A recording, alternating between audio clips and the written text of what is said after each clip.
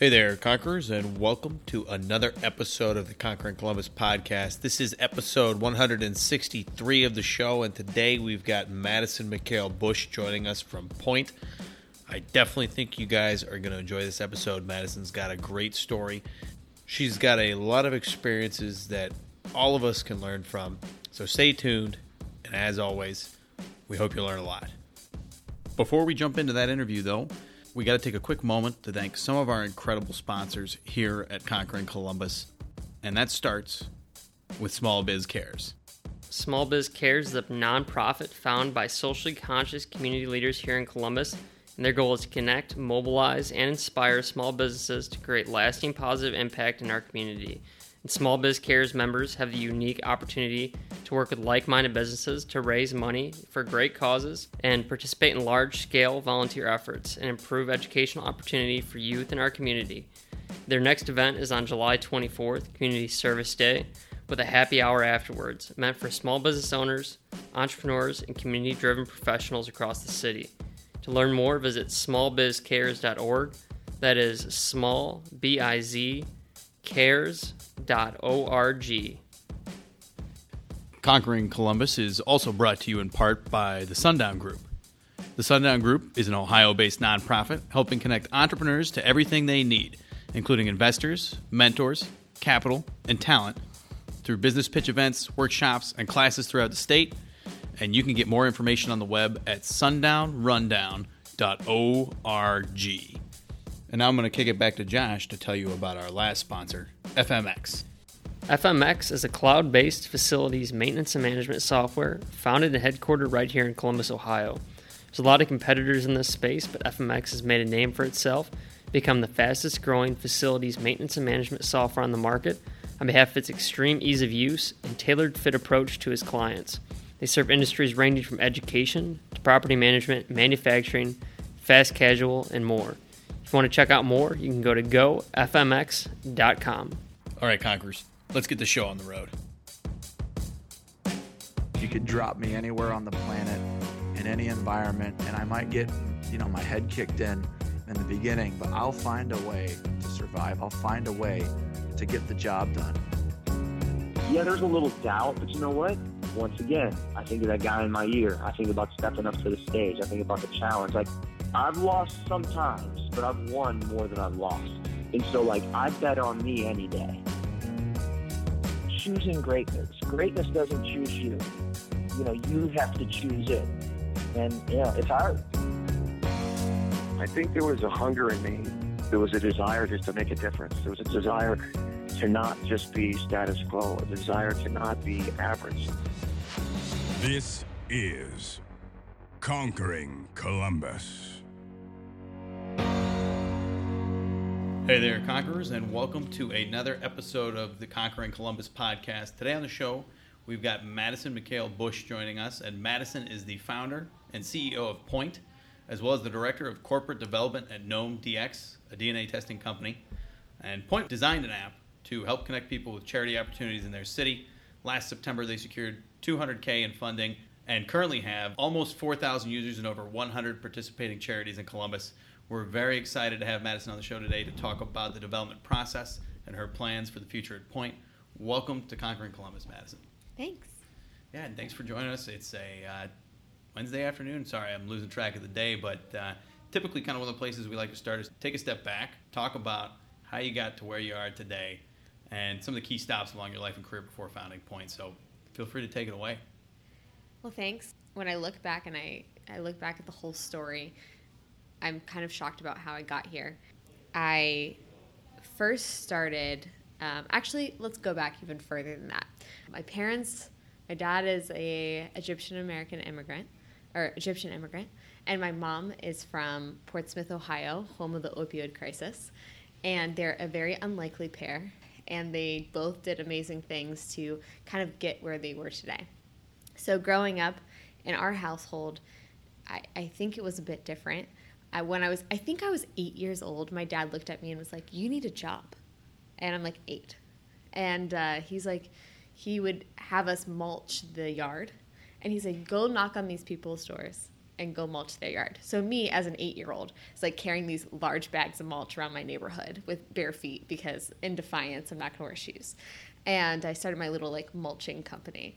And I think that was like my first taste of doing something, starting something, going out and trying to get clients, which was really my dad probably paying my neighbors to let an 8-year-old like mulch their yard. Or getting paid because his 8-year-old daughter was mulching their yard. Something like that. And I did a lot of other crazy, I liked doing my own thing. So I started Taekwondo programs. Yes, think of a little Egyptian American girl like doing Taekwondo. It's confusing, but it happened. And started my own like schools and programs where I taught a lot of different kids. I have an army of ninjas. And then I went to college, and I had thought of this idea in the back of my mind. Not Point, but another idea. And it was this giving website. And I thought, why isn't it easy to give? I remember crying in my middle school classroom about some movie on global poverty. And when I watched the movie, I was like, man, it needs to be easy for someone to do good.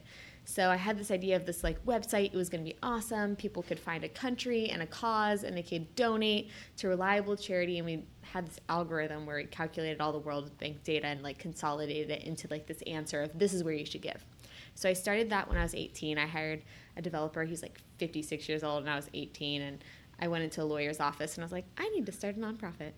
And it was called One Life. The name wasn't very good. And so we launched this website. It took me forever to build it, finding people to build it. And then when I got, this up and running, surfing the internet died. It's like 13, 14. And everyone had been on StumbleUpon, and then no one was on StumbleUpon. So the website basically failed. We raised, $20,000 some dollars for charity. We had 10 university chapters across the campus. And it was just kind of like, this is not going to go anywhere. So I took it down, and I kind of restarted. And I thought, well, the giving thing is kind of done. Google was doing it. But volunteering, doing something good, wasn't being done. So then I started from there. That's like a story of my whole past. That was a good succinct summary, and I'm surprised you didn't leverage your army of ninjas a little more in your business idea. But it's an interesting, so it's interesting that at 18 you started a business that raised $20,000 for charity, and you called it a failure. I mean, I'm trying to like make this like a national thing, and okay. I think Josh is drowning in his smart water over there. Yeah, it's not very smart water. It's choking me. All right, keep going. You're right. Yeah, I'm recovered. Okay.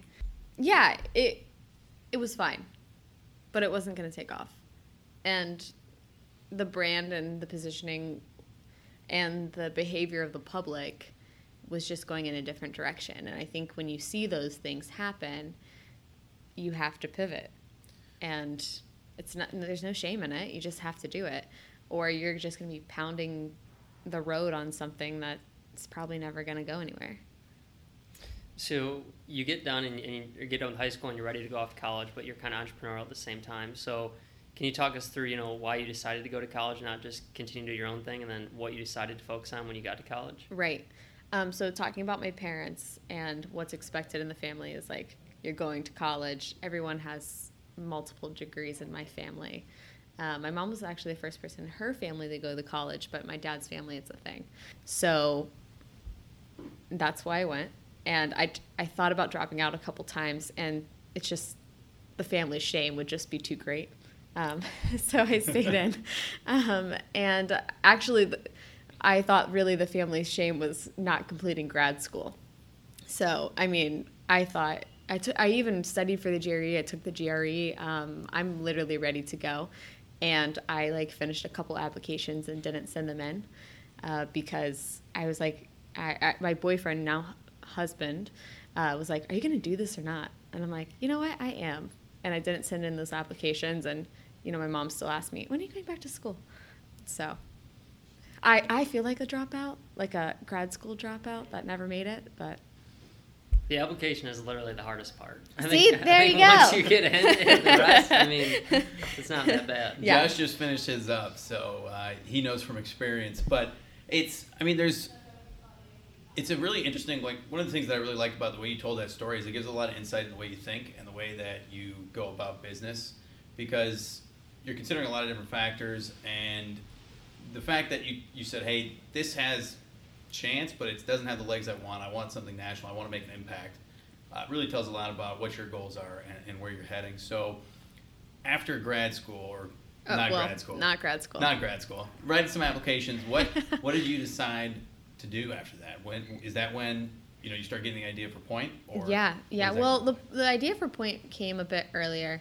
When I was starting One Life, I started it in college. I went to Capital, and I went to Capital because Capital offered me basically a full ride, and I'm thinking, great, no debt.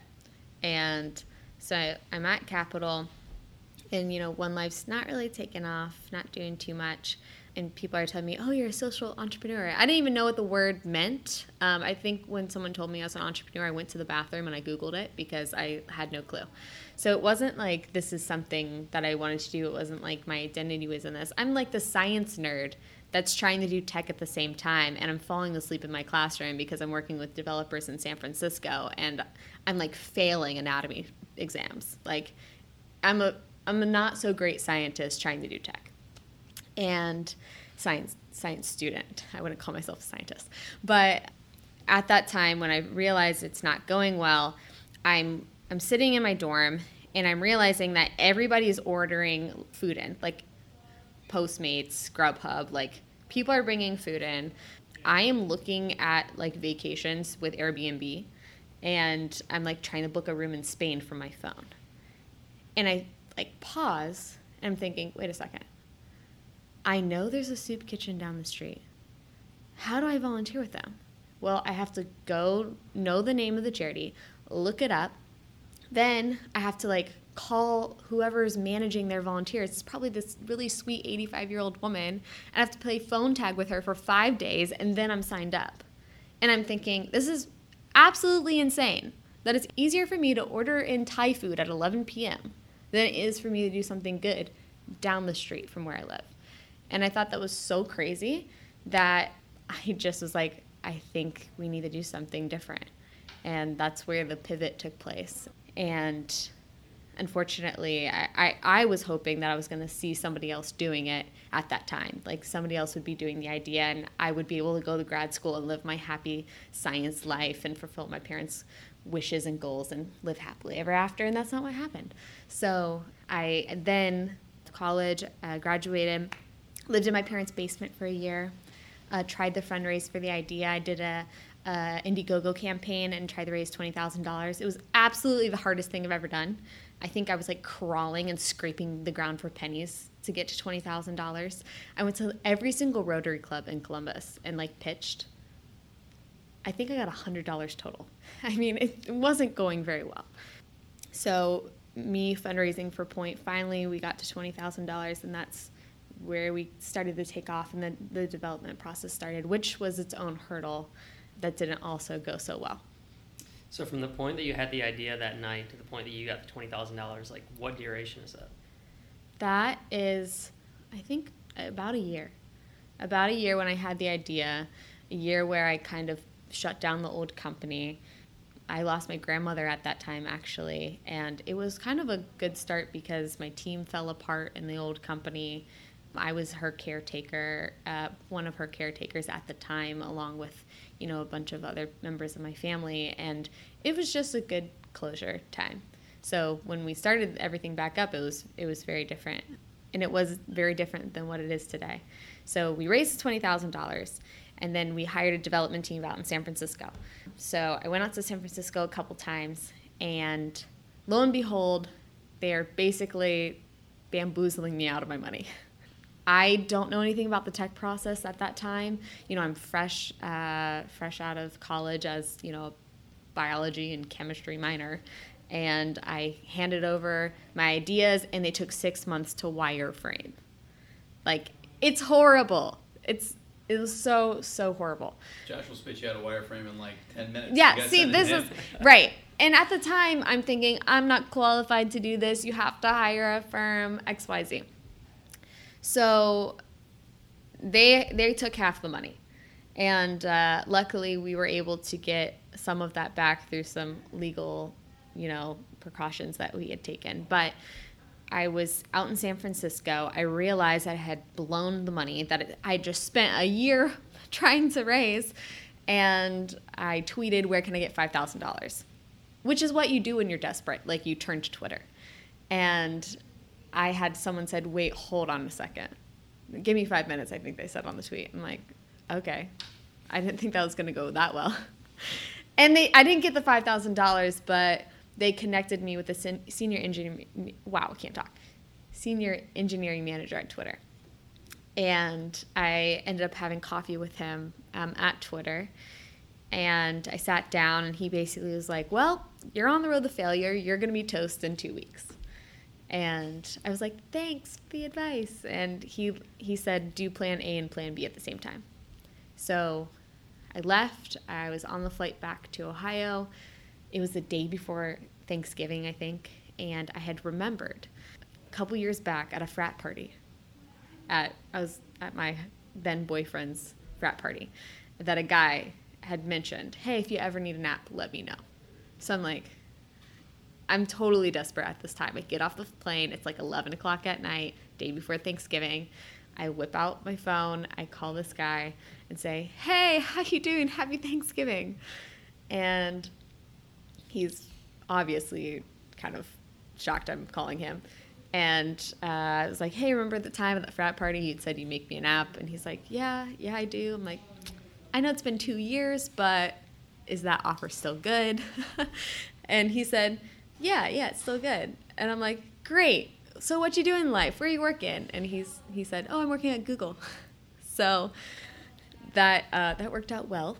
And a week later, he had basically, I think it was 2 weeks later, we had an MVP up. And we just kind of banged it out. And the guy from Twitter saw, because I'm like live tweeting as we go.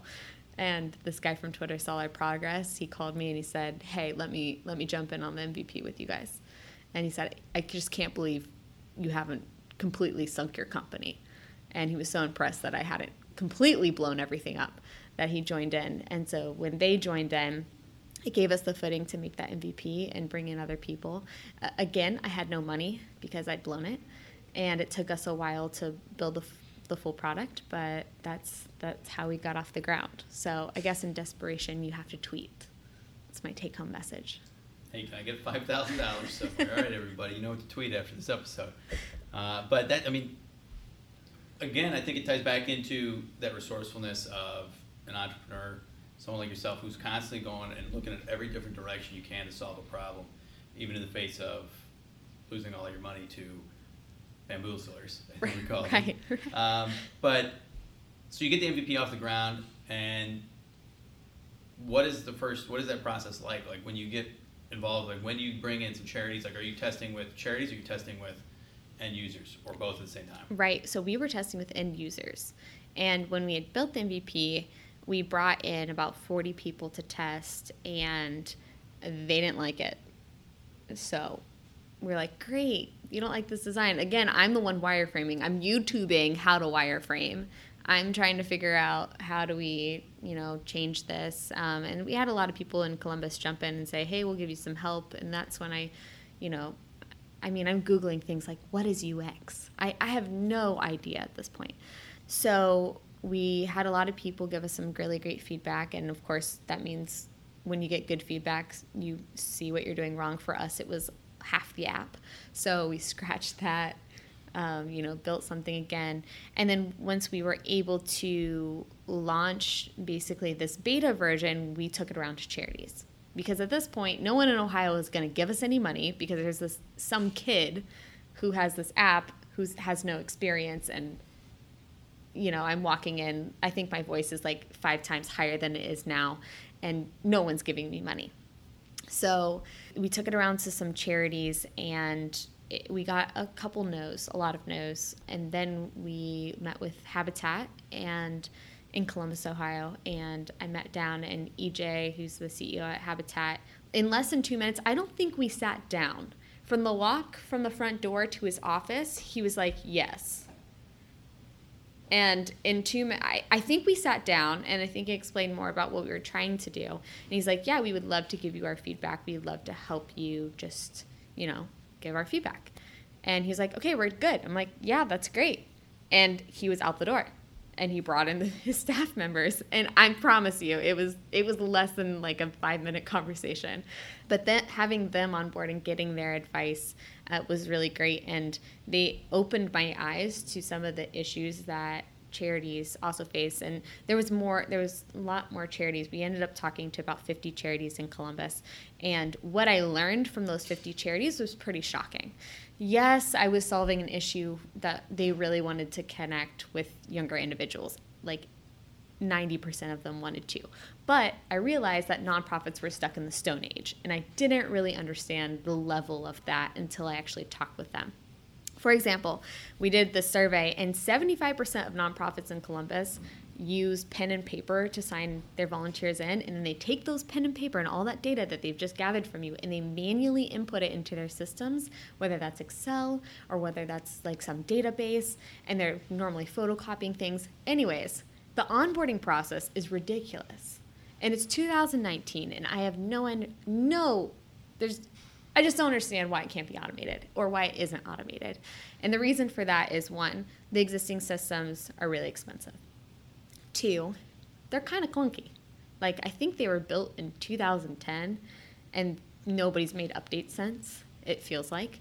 And there's just a lot more issues just than getting people in the door. It's what happens with them and their data, and how do we manage them once they are through the door. So we're like, okay, great, we built this app, and they basically were asking us, can you build a CRM?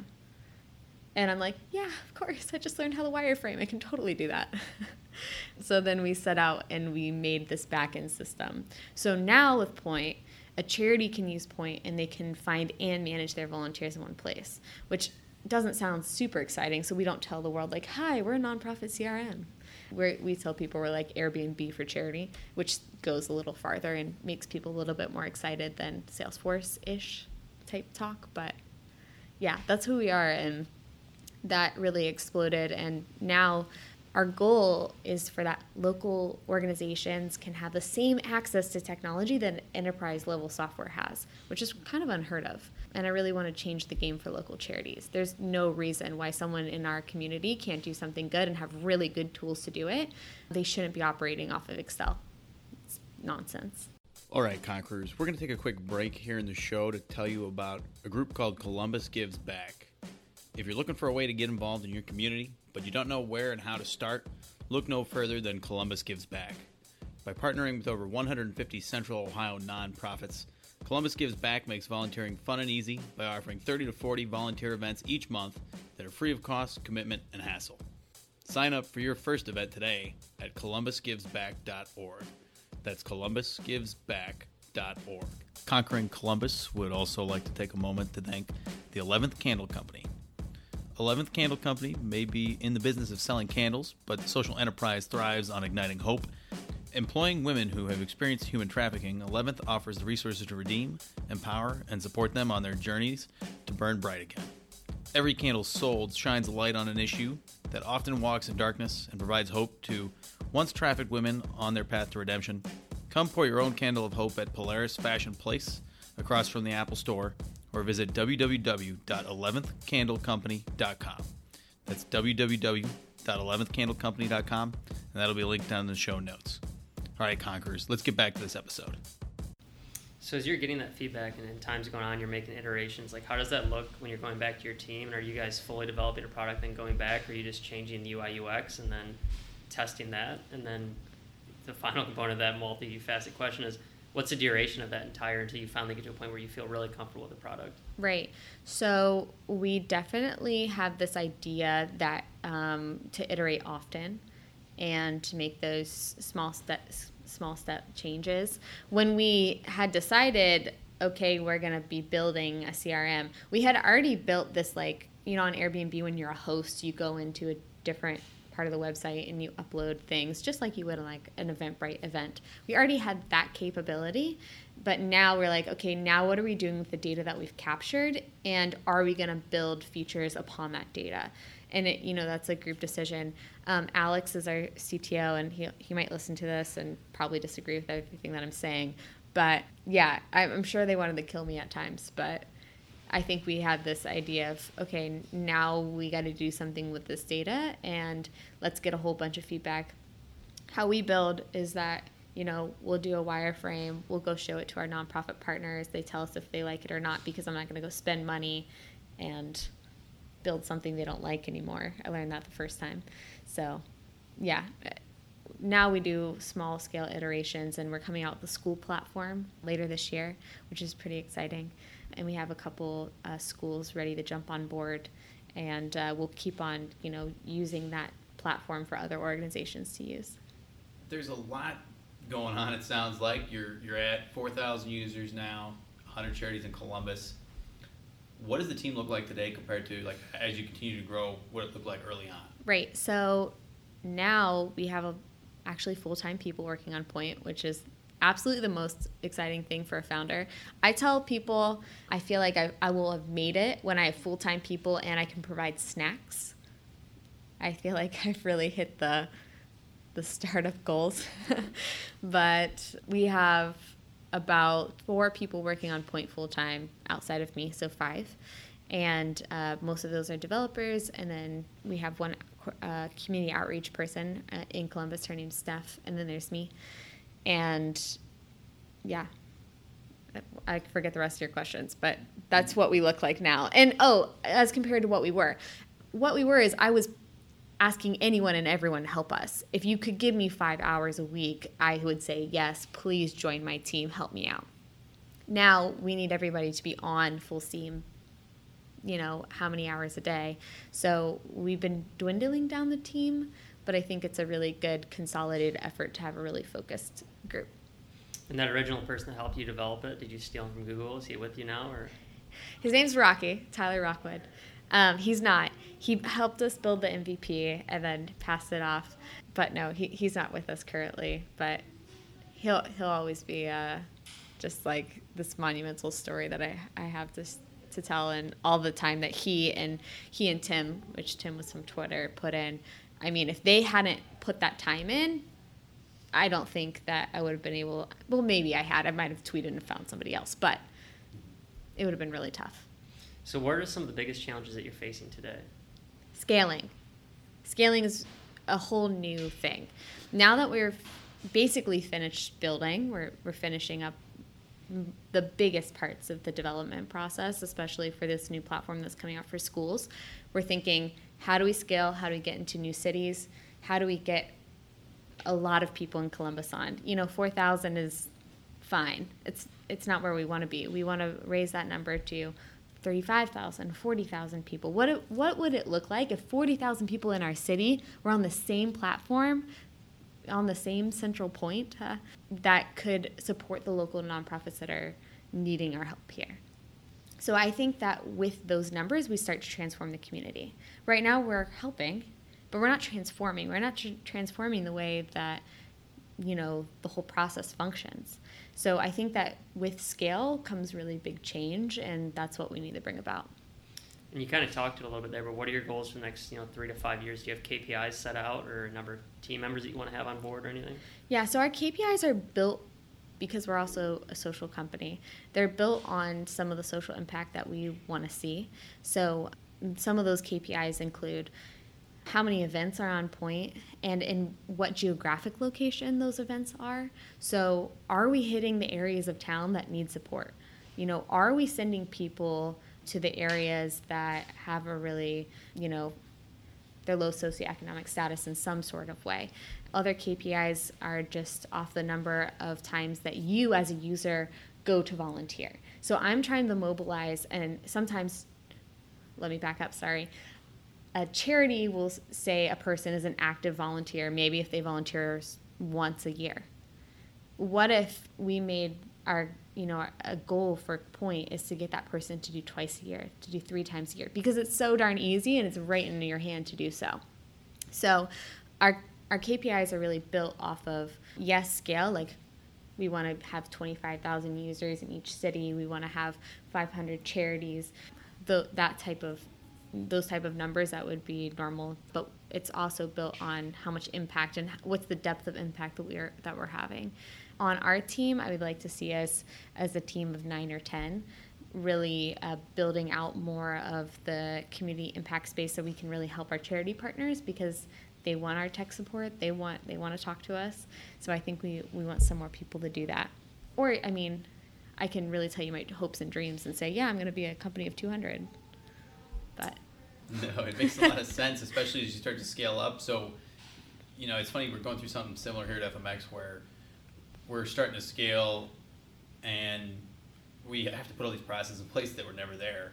Right. And those processes provide the kind of the platform for growth. So it makes a lot of sense sitting where we are with FMX.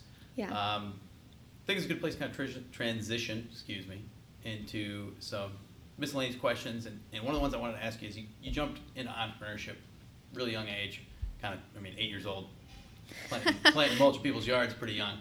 But a lot of our listeners out there are young professionals, entrepreneurs, people considering being entrepreneurs. What advice would you have for those people out there listening? If they want to do their own thing, I think you just find time to do it. Maybe my whole life has been built around just doing it. So I feel like I'm not a great person to give advice. But if I would to start now, I think I would just carve out time to do it. Like, what are you doing when you go home? Are you building out what you think you want your company to look like, or your best case scenario, and you take that best case scenario and you think, okay, what is the steps to get there? How do I get there? I think just start somewhere. Carve out that time and just do it. And also, always validate your problem, because I think a lot of people jump into something that doesn't need to be solved. And I think that if you have something worth solving, that will get you really far in the long run and it'll keep you really motivated. So I think that you should just validate and find time to do it. That's great advice, Madison, and a good place to transition to our last question of the show. It's centered around the theme here on Conquering Columbus, and that is live uncomfortably. And without telling you too much about why we chose that one for a podcast about entrepreneurs, what do you think of when you hear the phrase? How does it apply to your life, Point? Do things you're afraid of. I think that if you want to be, impactful or to be different or to start something new, you constantly have to do things that you're afraid of. Well, Madison, that's a great answer. And we really appreciate you taking the time to tell your story and the story of Point here on our show. It had a lot of fun. Thanks, guys. Yeah, and Conquerors, thanks a lot for tuning in. That was Madison McHale-Bush. She's the CEO and founder of Point. And if you want to learn more about Point, you want to download the app, sign up, check it out, the links down in the show notes, and start volunteering. And again, if you like that episode, leave us a like, give us a rating on iTunes. Appreciate your support every week, and we'll talk to you next week. Hey, Conquerors, that's it for the episode today. Hope you guys enjoyed that episode and learned a lot. If you did, make sure to leave a like, share us on Facebook with your friends. We really appreciate all your support. And every time you share our podcast or leave a review on iTunes, it really does help us out. Before we let you go, we want to take one last moment to thank all of our incredible sponsors here at Conquering Columbus. And that starts with Small Biz Cares. Small Biz Cares is a nonprofit founded by socially conscious community leaders here in Columbus, and their goal is to connect, mobilize, and inspire small businesses to create lasting positive impact in our community. And Small Biz Cares members have the unique opportunity to work with like-minded businesses to raise money for great causes and participate in large-scale volunteer efforts and improve educational opportunity for youth in our community. Their next event is on July 24th, Community Service Day, with a happy hour afterwards, meant for small business owners, entrepreneurs, and community-driven professionals across the city. To learn more, visit smallbizcares.org. That is small, B-I-Z, cares.org. Conquering Columbus is also brought to you in part by the Sundown Group. The Sundown Group is an Ohio-based nonprofit helping connect entrepreneurs to everything they need, including investors, mentors, capital, and talent, through business pitch events, workshops, and classes throughout the state. And you can get more information on the web at sundownrundown.org.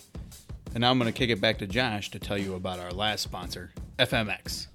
FMX is a cloud-based facilities maintenance and management software founded and headquartered right here in Columbus, Ohio. There's a lot of competitors in this space, but FMX has made a name for itself, become the fastest growing facilities maintenance and management software on the market on behalf of its extreme ease of use and tailored fit approach to its clients.